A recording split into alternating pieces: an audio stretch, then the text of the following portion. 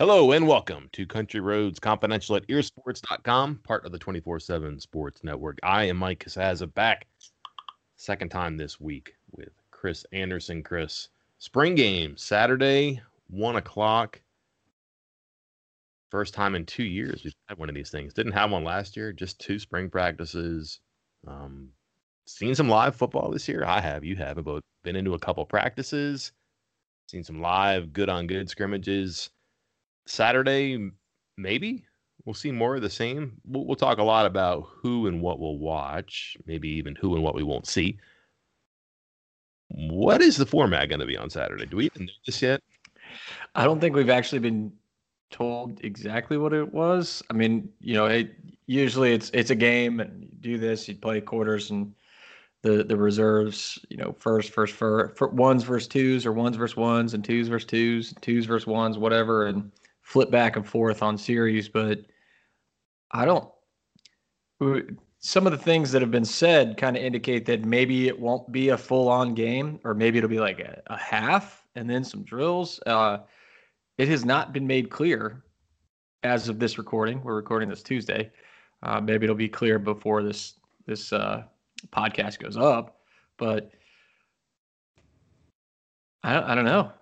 I think I'm curious, because even the email that we received from WVU about press box and media stuff and all that, it says that the final game book, if available based on game format, a game book will be completed.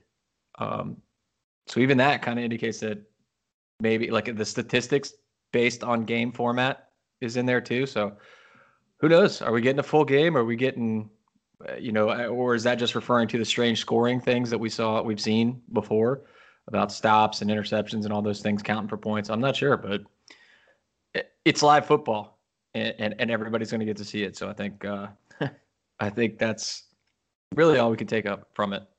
I should add, it'll be on Big 12 Now, which is the ESPN Plus platform for the Big 12. So that's cool. 1 o'clock. You can stream it if you want to. You can watch it later. That's the cool thing about the streaming service. You can make it fit your schedule. 2 years ago, it was a big deal, the spring game.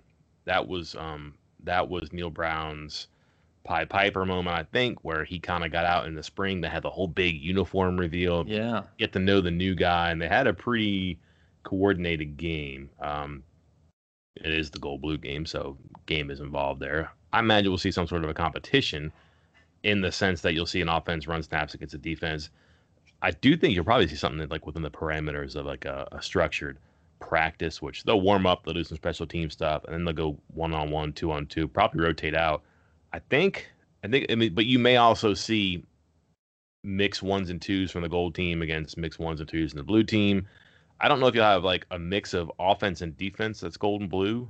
I don't think the gold team will have an offense and defense team, and the blue team will have an offense and defense team. I think you're going to see that split offense defense.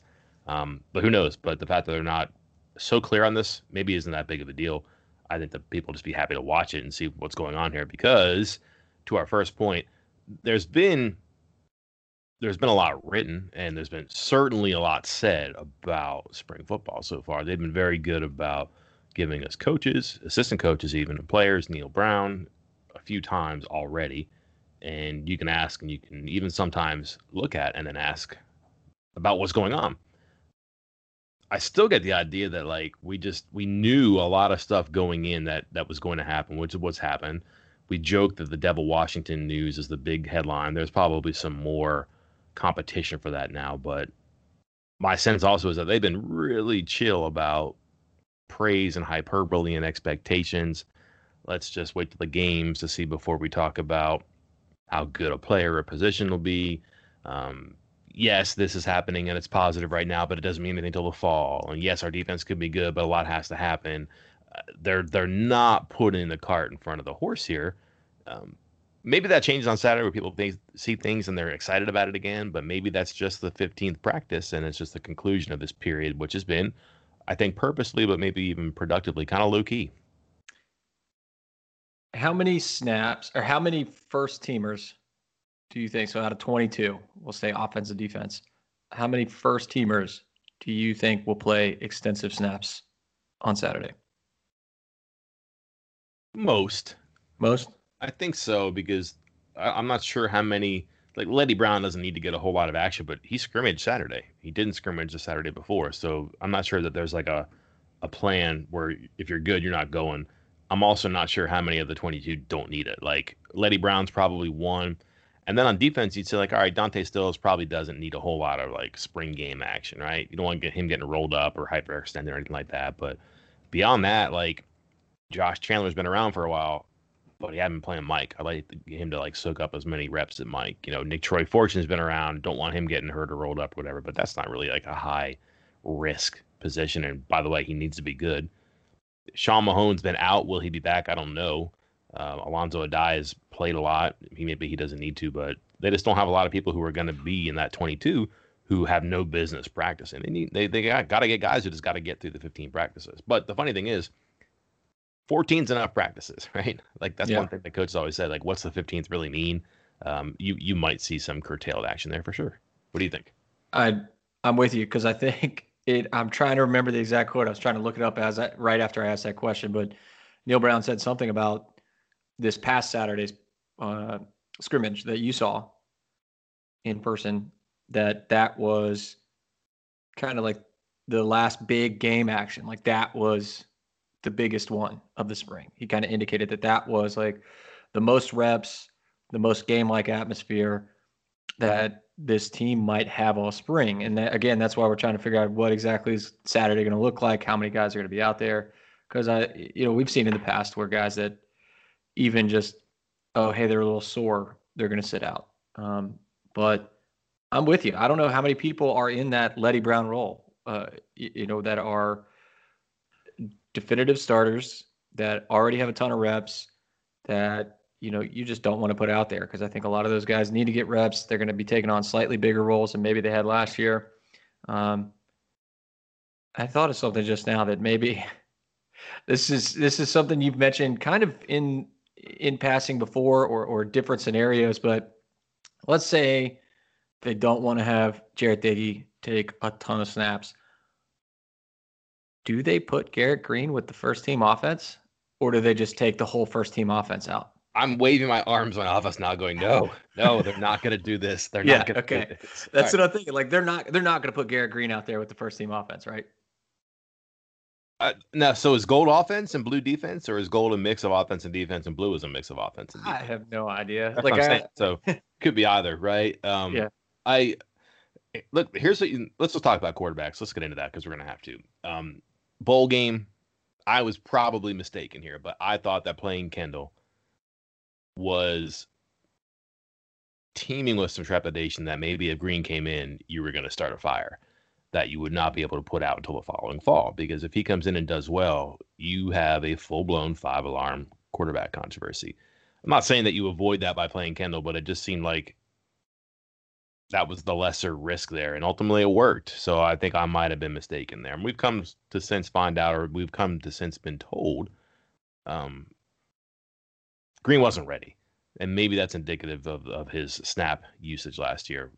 I forget what it was. 20 snaps in the first game, 1 snap in the final 9. So maybe that's it.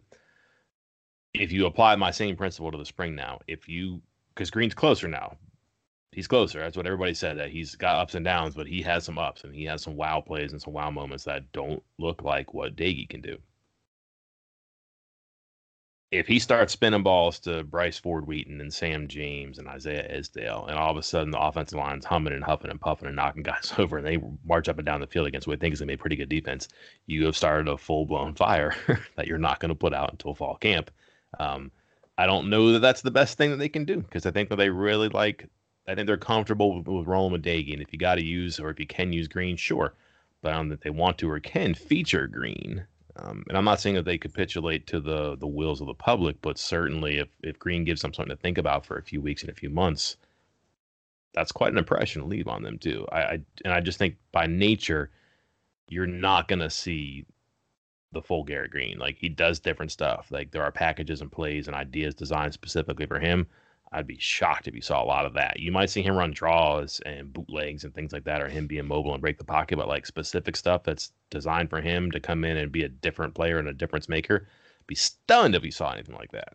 So sorry, that's one of the first things I want to see on Saturday, because Brown said the other day that they took off the green jersey, which means no contact, and the quarterbacks almost always wear. They took the green jersey off him so that he could run those plays, so that he could run those draws and those rollouts, those naked bootlegs, as Neil Brown called them, and and get hit and make plays, and not only for his, well, for him to get better, because that's what he does well, so they let him do his thing, but also to force the defense to have to learn how to stop that, because they're going to play quarterbacks like that. Mm. But then he also said, we promised him we'd do that once. So is that it? It's like the spring game, is he going to be, in a green jersey and like thud only or two-hand touch, no contact? That stood out to me. That would be disappointing, because I think it's hard to. I understand the risks of all that, but if that is his game, running, getting out, making plays, making guys miss in space, it's got to be able to do it. Sometimes you can't keep them packed in foam popcorn forever. Let Garrett Green cook, as they say, and see what he can do, and see if that's what the offense needs to do. Yeah, this is not universal, but I think a lot of coaches will tell you that they'll put 4 scrimmage situations into a spring. The first one is just kind of like cobwebs, rust. Let's get rid of that. We'll run around. Second one's a little bit more formative. The third one is your big note-taking opportunity, where they're used to this. It's a routine now. You advance in the first to the second. You know what it's like. And the second to third, your roster and your development has progressed, where you're putting guys in spots and they're doing things that you've learned and instructed. So that's already happened. And then there's the spring game. For some, it's an institution. It's a big deal and you make it happen. For others, it's just the final practice and you're kind of like gearing down a little bit and going into the weight room. I think you're going to see more of that for West Virginia. I think they've had their big scrimmage, their big note-taking moment. Not to say it's purposeless, but I think that the stuff that they want to put on film. By the way, we did not see a lot of the Garrett Green stuff that's being discussed. We saw a couple of plays where he ran, designed, and ad-libbed a little bit, but like the nakeds and the things like that, and the stuff that was like him running RPO or read option stuff, I don't think we saw any of that.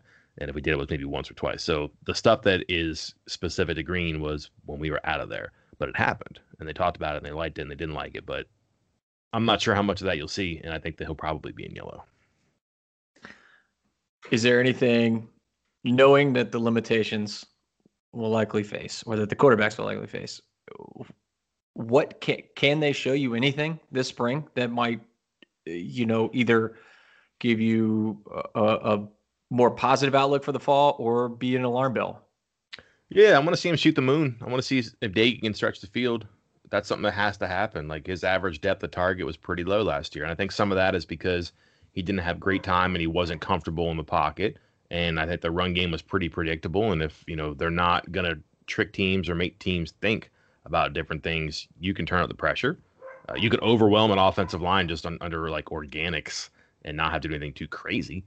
But it also makes it easy to cover everything underneath, because you're not worried about anybody getting behind your corners and safeties if they don't have the time. And you can set on stuff and squeeze her out to make that better. But I do think their line will be better and their running game should be better. Can he stretch the field? And can they design ways for him to stretch the field? I don't know what that is. That's something that Parker's been good at. We've been over that. He's pretty good at getting guys vertical. We saw some of that last year, but can they do that? And will it be something that they're willing to put on the field? We'll see. But I want to see if he can stretch it. And then, they need to move him.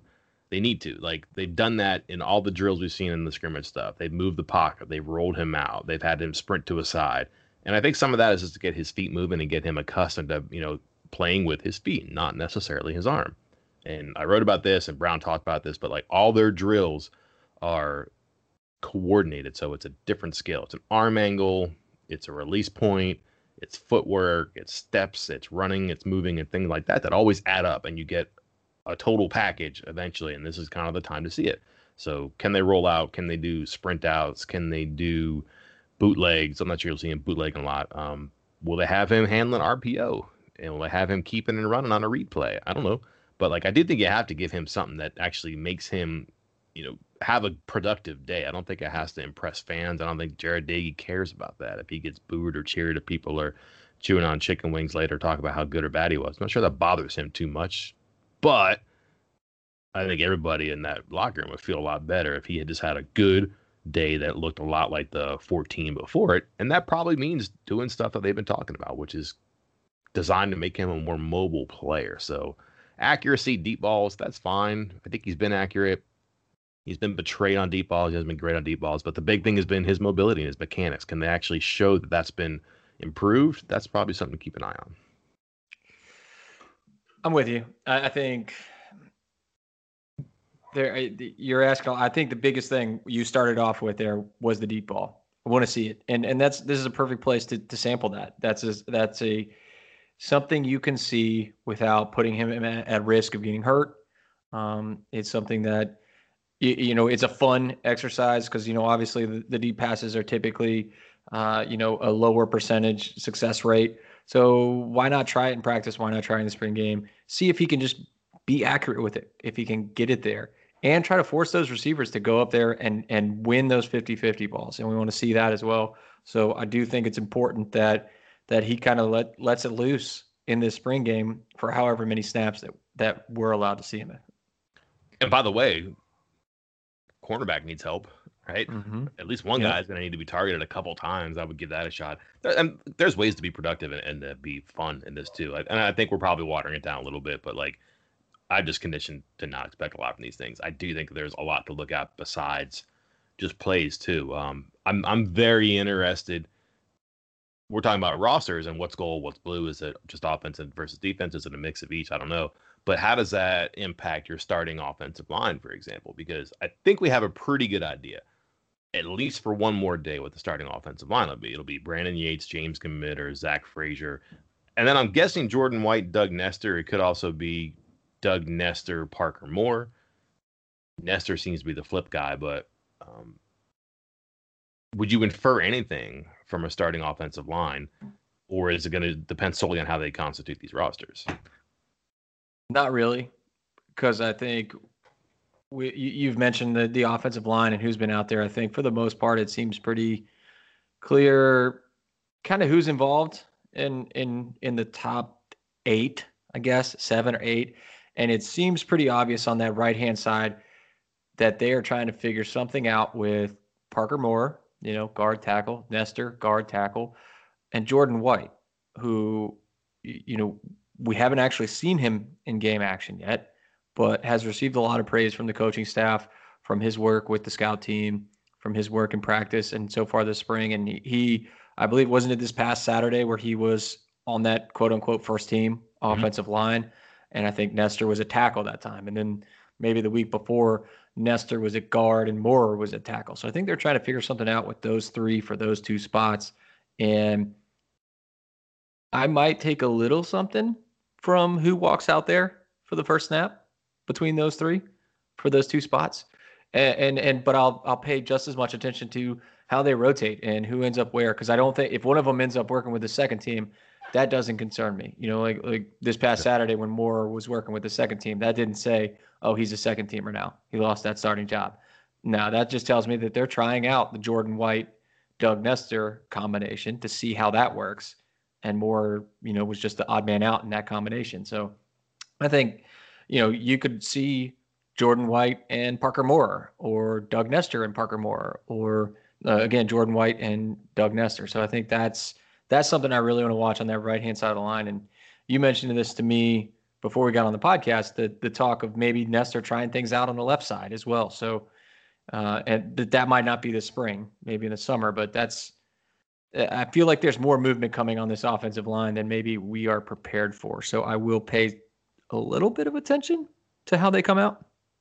You are correct here. I think this is the right way to look at it, because what they've done again, and you've been on this in the very beginning, they don't do right tackle, left tackle, right guard, left guard. They want people on the right side to be right side. Now they have guys who can play, like they think the Committer can play left guard, left tackle, right guard. And they're not worried about that. And they think that Frazier could play left guard, right guard, as well as center. That's advanced level stuff, which is impressive for Frazier. But most of them want to have guys left side, right side.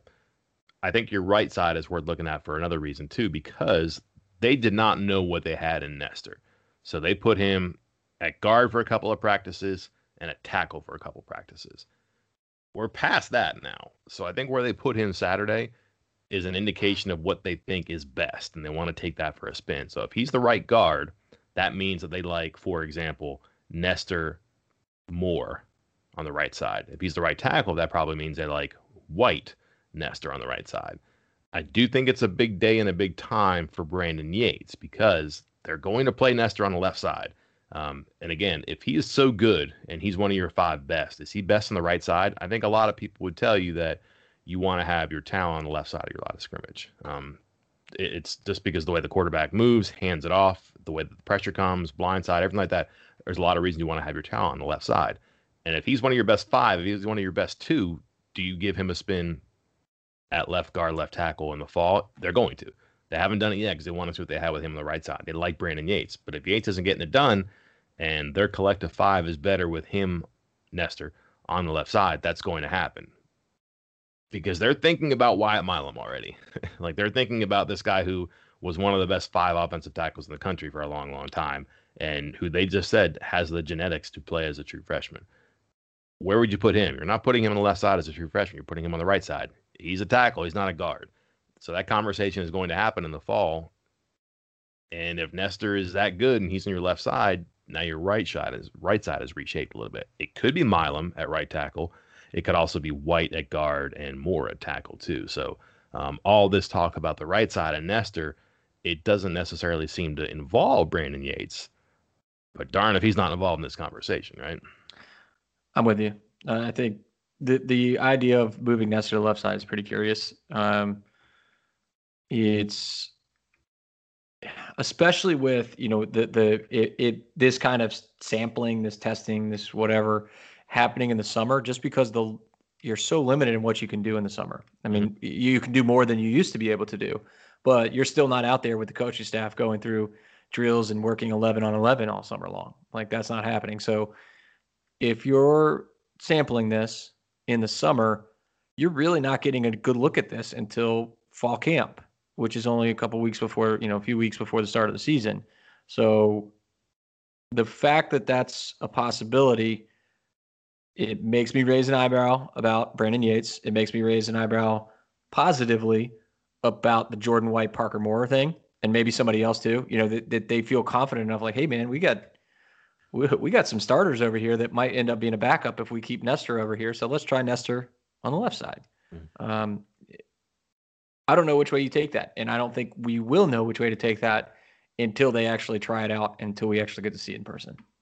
I don't want to make this sound like a white knuckle hand-wringing thing. This is positive. Yes. Like, this is not a conversation you had a year ago, never mind 2 years ago. Like, this is good for the program. It's good for the offense. And listen, if you're going to have a conversation about 8 or 9 or 10 people into 5 spots, you want to be in that spot. You work hard to be in that spot, and they're there. So at the very least, they get to showcase that a little bit Saturday. We may not have outcomes that we want. It's going to be what they want because they're getting another day to look at this. And a competition, like in front of people and fans and everything, that should be good too. We'll go over some individual stuff on offense, but like storyline stuff, I think offensive line's a big one. Obviously, quarterback, always a big one. We've been over that.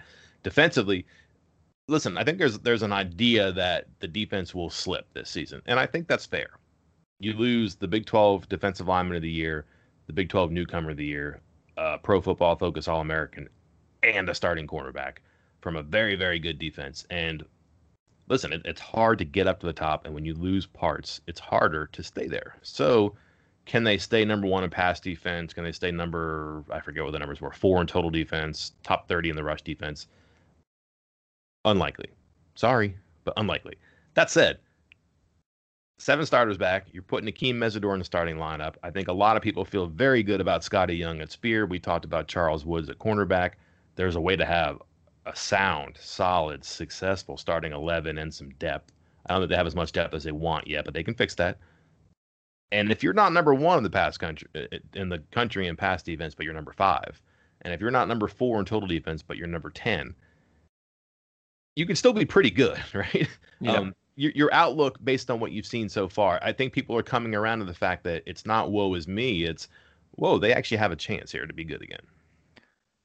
This episode is brought to you by Progressive Insurance. Whether you love true crime or comedy, celebrity interviews or news, you call the shots on what's in your podcast queue. And guess what? Now you can call them on your auto insurance too with the Name Your Price tool from Progressive. It works just the way it sounds. You tell Progressive how much you want to pay for car insurance, and they'll show you coverage options that fit your budget. Get your quote today at Progressive.com to join the over 28 million drivers who trust Progressive. Progressive Casualty Insurance Company and Affiliates. Price and coverage match limited by state law. The baseball season is in full swing, which means you need to listen to Fantasy Baseball Today, part of the CBS Sports Podcast Network. Join Scott White, Chris Towers, and me, Frank Stample, every weekday as we recap every player from every game. We'll talk waiver wire ads, drops, players to trade for, prospects who could make an impact, and everything in between. Make sure to download and follow on Apple Podcasts, Spotify, the Odyssey app, and everywhere else podcasts are found. I think, again, the Messidor thing, when we talked about it the other day, I think I was talking about the position changes that were going on this spring for West Virginia, some bigger than others. And I mentioned, I think I used the term a dice roll, a major gamble or something with Messidor moving inside. And people took that to mean, the staff's screwing up. I don't think so. I think the move is you want your best guys out there. And it certainly seems like Messidor is one of the 3, maybe 4 best guys, best defensive linemen on this team. And you have to find a way to get him in there. And you hopped into that thread and rightfully pointed out that he's not going to play quote unquote nose guard. He's not playing, zero technique directly over the center. He's going to play shaded to the right or shaded to the left the same way that Darius Stills did. Mm-hmm. He is still going to be an impact player in that pass rush. And he played most of his snaps on the edge, but not like, I don't think he's limited to that. I think he can be strong enough. I think he's put on, I think they said 15, 20 pounds since last year. So he's put in the work in the offseason. I think he's strong enough to play on the interior and still make a difference. So that, I don't want to say he's going to, he's going to fill in for 80% of Darius Stills' production.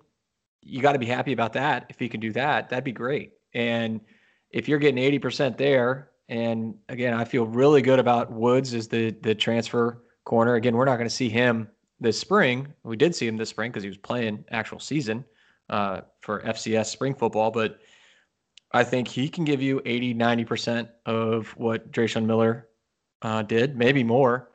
And Scotty Young has already proven himself that he can be an adequate spear. Now he's getting a lot of hype from the coaching staff this spring. I don't want to jump on that hype train just yet, but he did well in his one performance. Granted, that was against Army, and Army is not the type of team that West Virginia is going to play routinely. A typical opponent, typical style offense.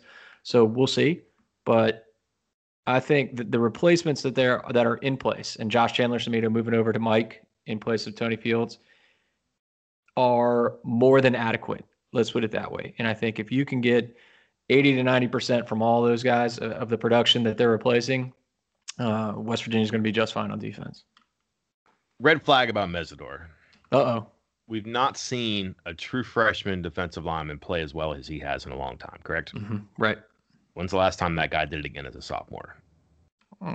Tough, okay? And that's not because I believe in sophomore slumps, but I just think that, his quantity of snaps is going to go up so much this year that the quality may also be affected. Number one. Number two, pardon the analogy here, but do you see Sheboy Culver potential with Dante Stills and Messidor playing essentially the same position in the interior? Not really, because I'm not saying it takes up too much space and it's too crowded, but you have 2 guys with similar skills, similar bodies trying to do the same things, where the way the positions are lined up, you're supposed to have some variation up front. I understand that they even did a lot more like this last year than we're giving him credit for. 2020 is going to be a lot like 2021, except that Messidor will be where Darius Stills was. But they were complementary players last year. One rolled in for the other. They weren't on the field a whole lot together last year. Now they're playing side by side in the middle of the defensive line.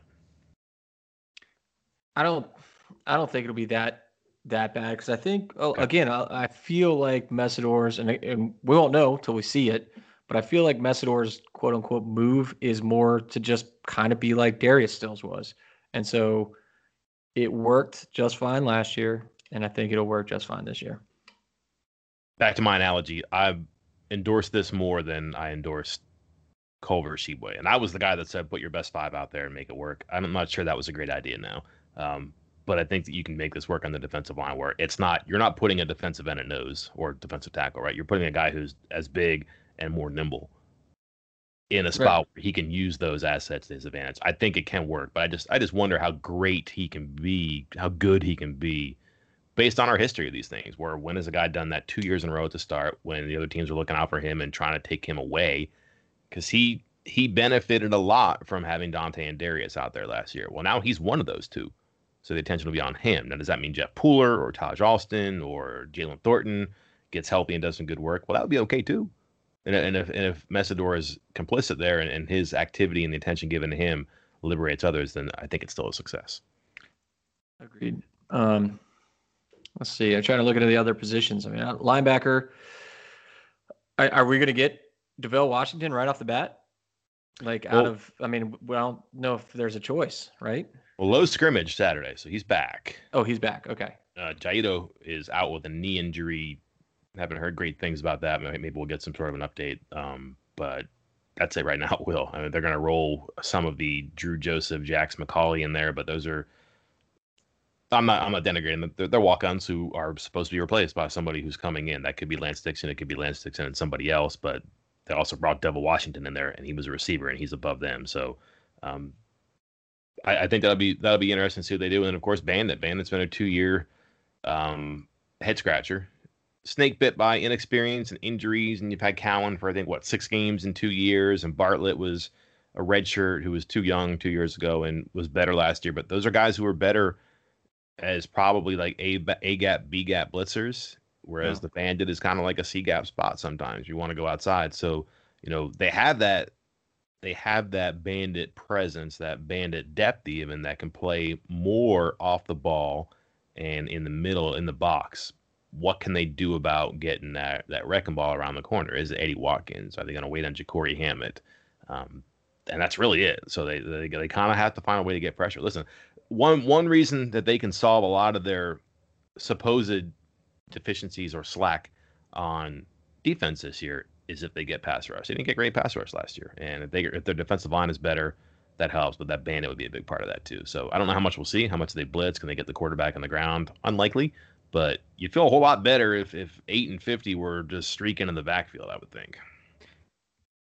Something else that I'm looking at that's not really limited to one position or one side of the ball, but I want to see these freshmen.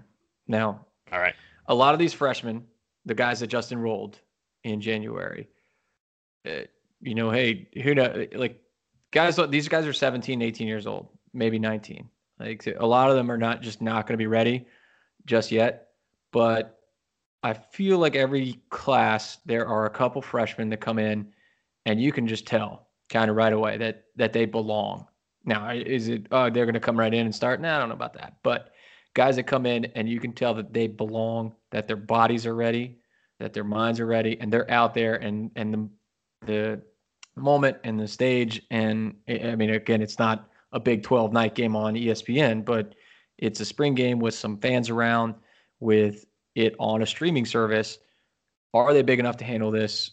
Are they strong enough? Is their bodies ready? Are their minds ready to kind of battle with these 20, 21, 22-year-old men that have been in the program for a couple years? And I can't wait to see which of these, I think there's 8 early enrollees, not counting Nestor, which of those guys are ready, kind of just show that they have that, just a little spark, just a little glimmer of, hey, I'm here, I'm ready, I can compete here. Anybody you think out of that 8 that might fit that mold, Mike? Should we roll up our sleeves here?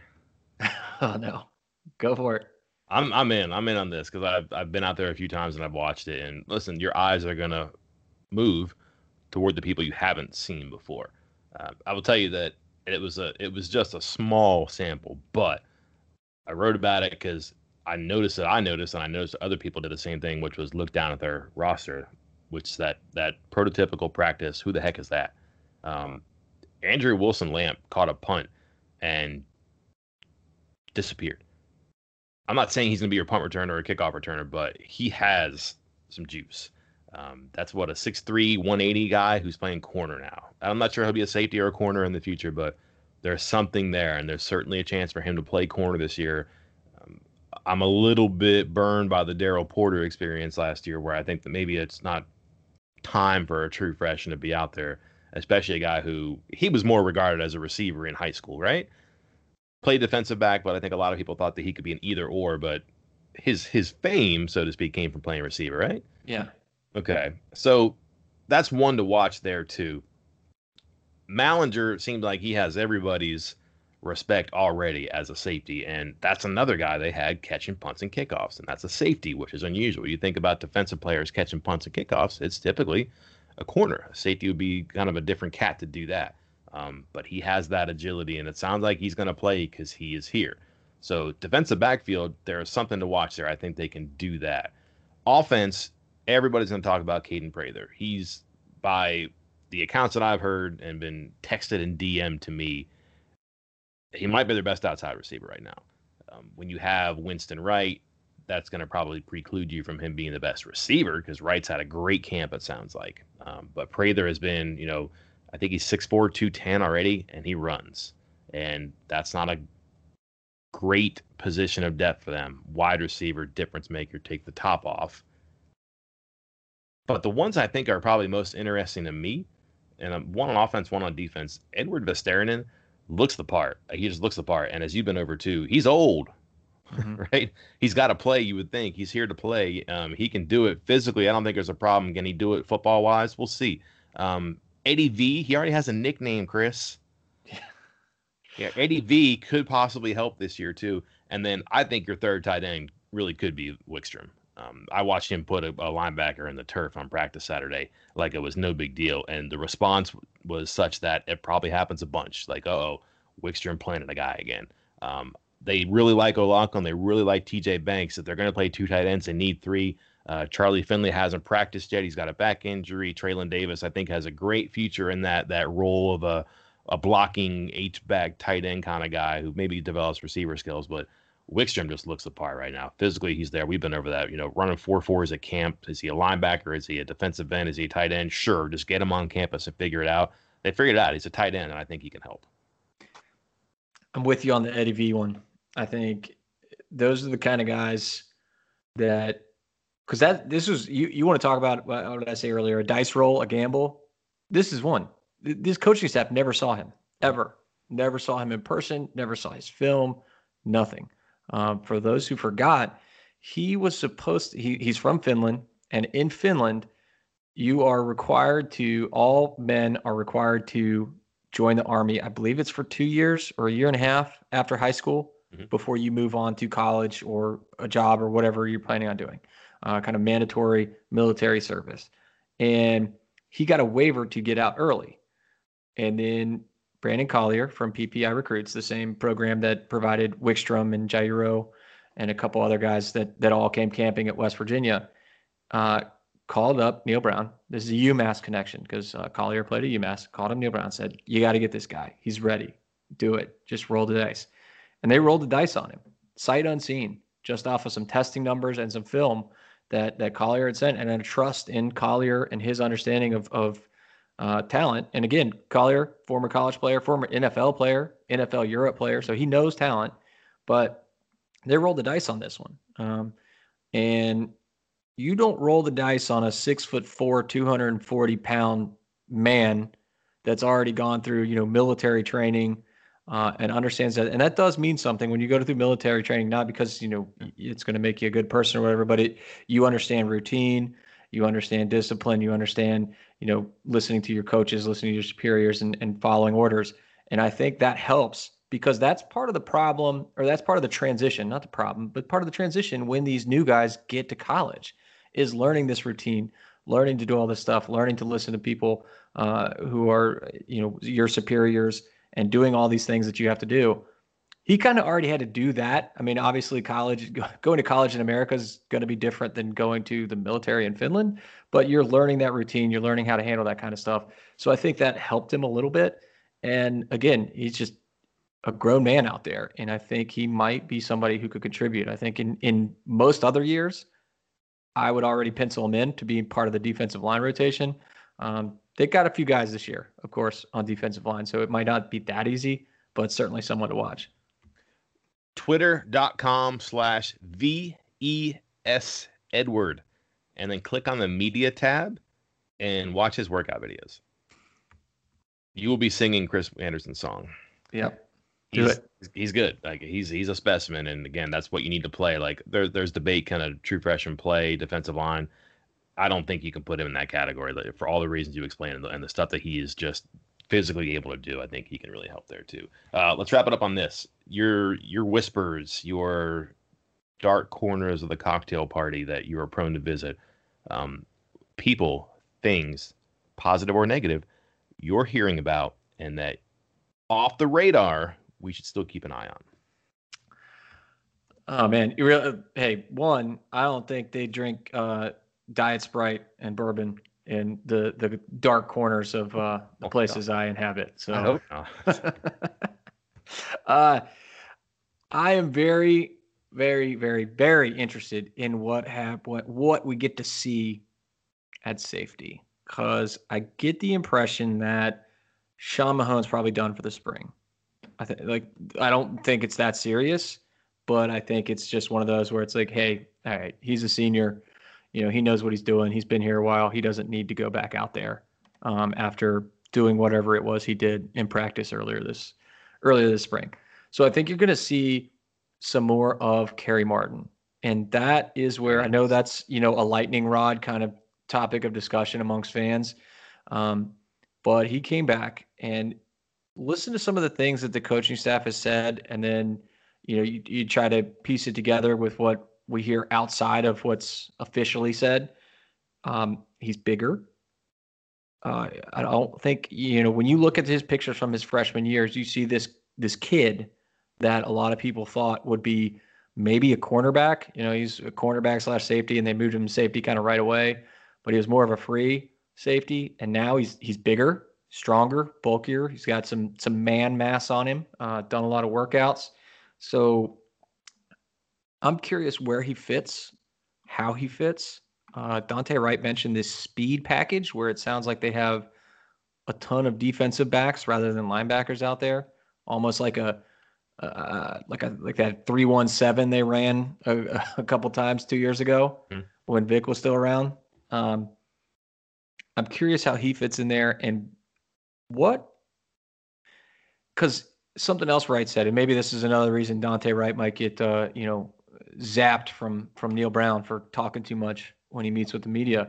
But he talked about Scotty Young also playing places other than Spear, which I know they do some cross training with safety spots, but remember Spear usually practices with the cornerbacks.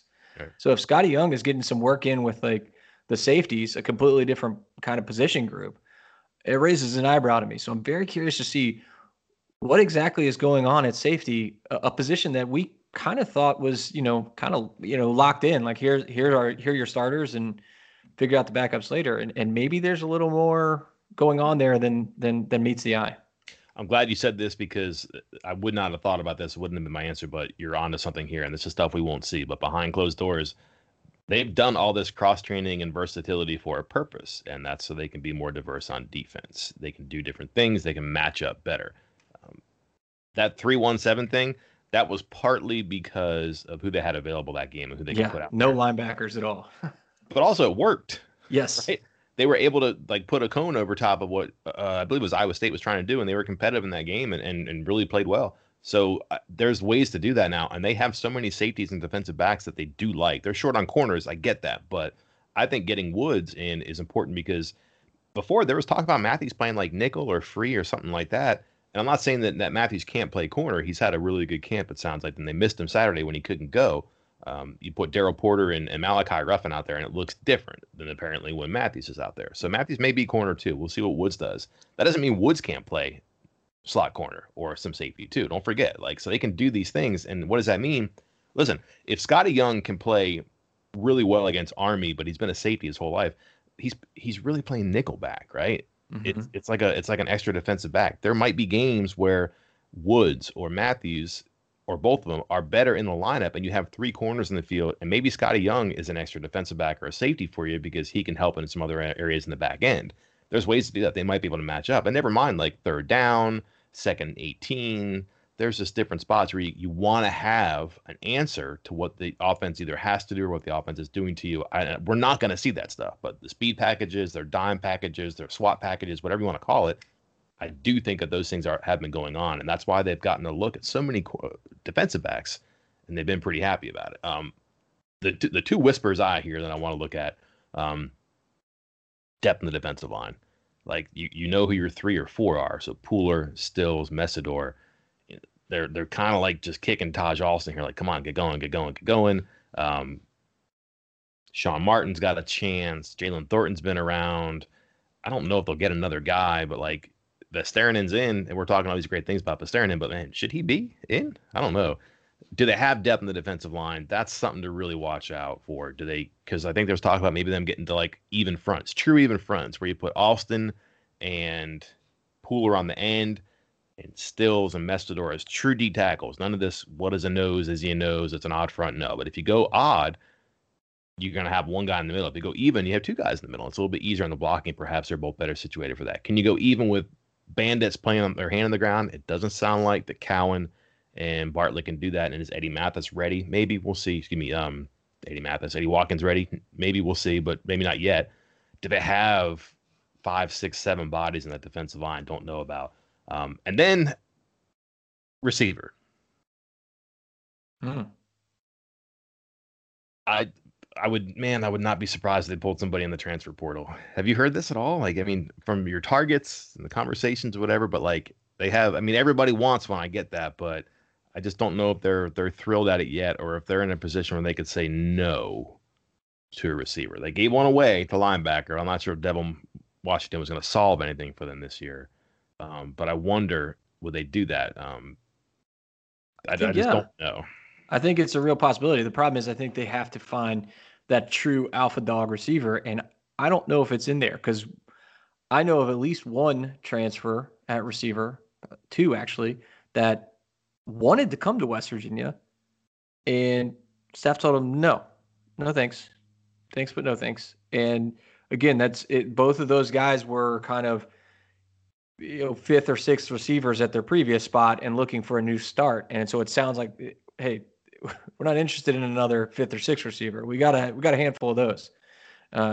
This staff seems to be targeting that number 1 receiver, and unfortunately, that doesn't come around very often in the transfer portal. And the few that do get snatched up pretty quickly. So I think if a couple come out after the spring, maybe there might be 1 or 2 that pop in there in May. You might see a quick pursuit of them if they're not happy with what's going on. Yeah. And then Esdale sounds like he's been really good too. And he's outside now. It sounds like more often he can play all 4 positions, but like that's the guy who's really interesting to me for reasons I've been over. For example, Chris, did you know he has played 217 snaps in his career? You probably didn't know that, but that's true. No. He has run blocked 11 times. I like it. That's the kind of receiver I want to play. If you're a corner, sure. Yeah. No. If I were a receiver, that's the role I want. just go out there and run routes. No, don't worry about blocking. Just when we put you in, you're running routes. Period. Yeah. So there's a lot of stuff about. I mean, people have watched him and been like, why doesn't that guy play more? He catches everything. He's never dropped a pass here. I get that. He's 4 for 5 on contested catches, and his teammates, to be nice, are not that good. But he hasn't played a whole lot, maybe because he can't run block. But also Neil Brown says that, he hasn't been healthy at the start of the year. He's had a really good spring. He's had more practices in a row than he's ever had before. But can he go from, just a guy to one of the guys? I don't know. We'll see. And where does he fit in your 4? It's him and Wheaton on the outside, James and Wright on the inside. You got something there. And then you come in Sean Ryan, who was productive at the end of last season, Reese Smith, Prather. Now you're talking 7 or 8, and you got a chance there, but they really have to be effective and efficient because I'm not sure how much depth they have beyond there. It'll be very interesting to see how those receivers shake out in the game. One last question for you, Mike, before we wrap it up.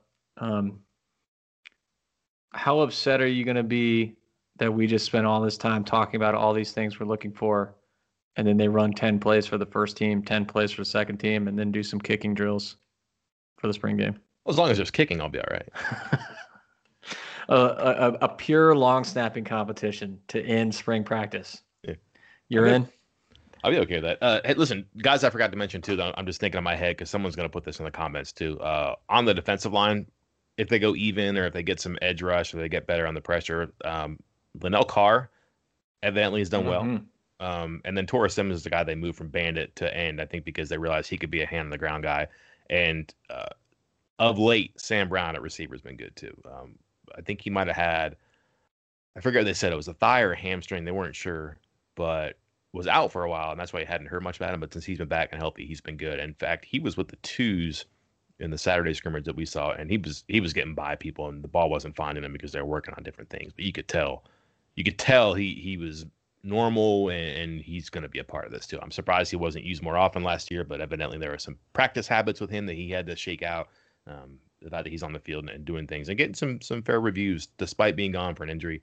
I don't want to forget that because I think that's a guy that a lot of people are hinging their talent on again too. And again, that gives you 7-8 bodies where something can go wrong, you still have some answers there too. I like it. I think I'm still holding on to my Sam Brown stock because I'm with you. I think the talent is just too much to overlook at this point, and especially with the issues that the receivers have had. I've been early investor. The IPO was 8 a.m. up at my house, ready to press send on Robinhood app, and we were all good. I've liked that guy since I think he pointed him out to me too, that he had a chance to be good. And hey, now's the time. There's really not a whole lot in front of you if you're a receiver. There are guys. I think from 1 to 8, there's not a huge difference that you can't make a move. So we'll see.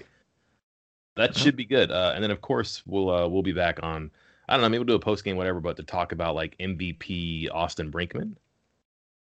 Or hey, I really liked him. We saw him at camp 2 years ago. He was a good-looking tight end that all of a sudden, as we were breaking from the like the testing part of the camp, and we were going over up to the practice field for the position groups, and all of a sudden he gets pulled to the side and just starts long snapping in front of the coaching staff.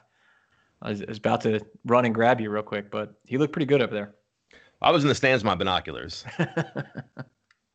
Also, keep an eye on Sean C.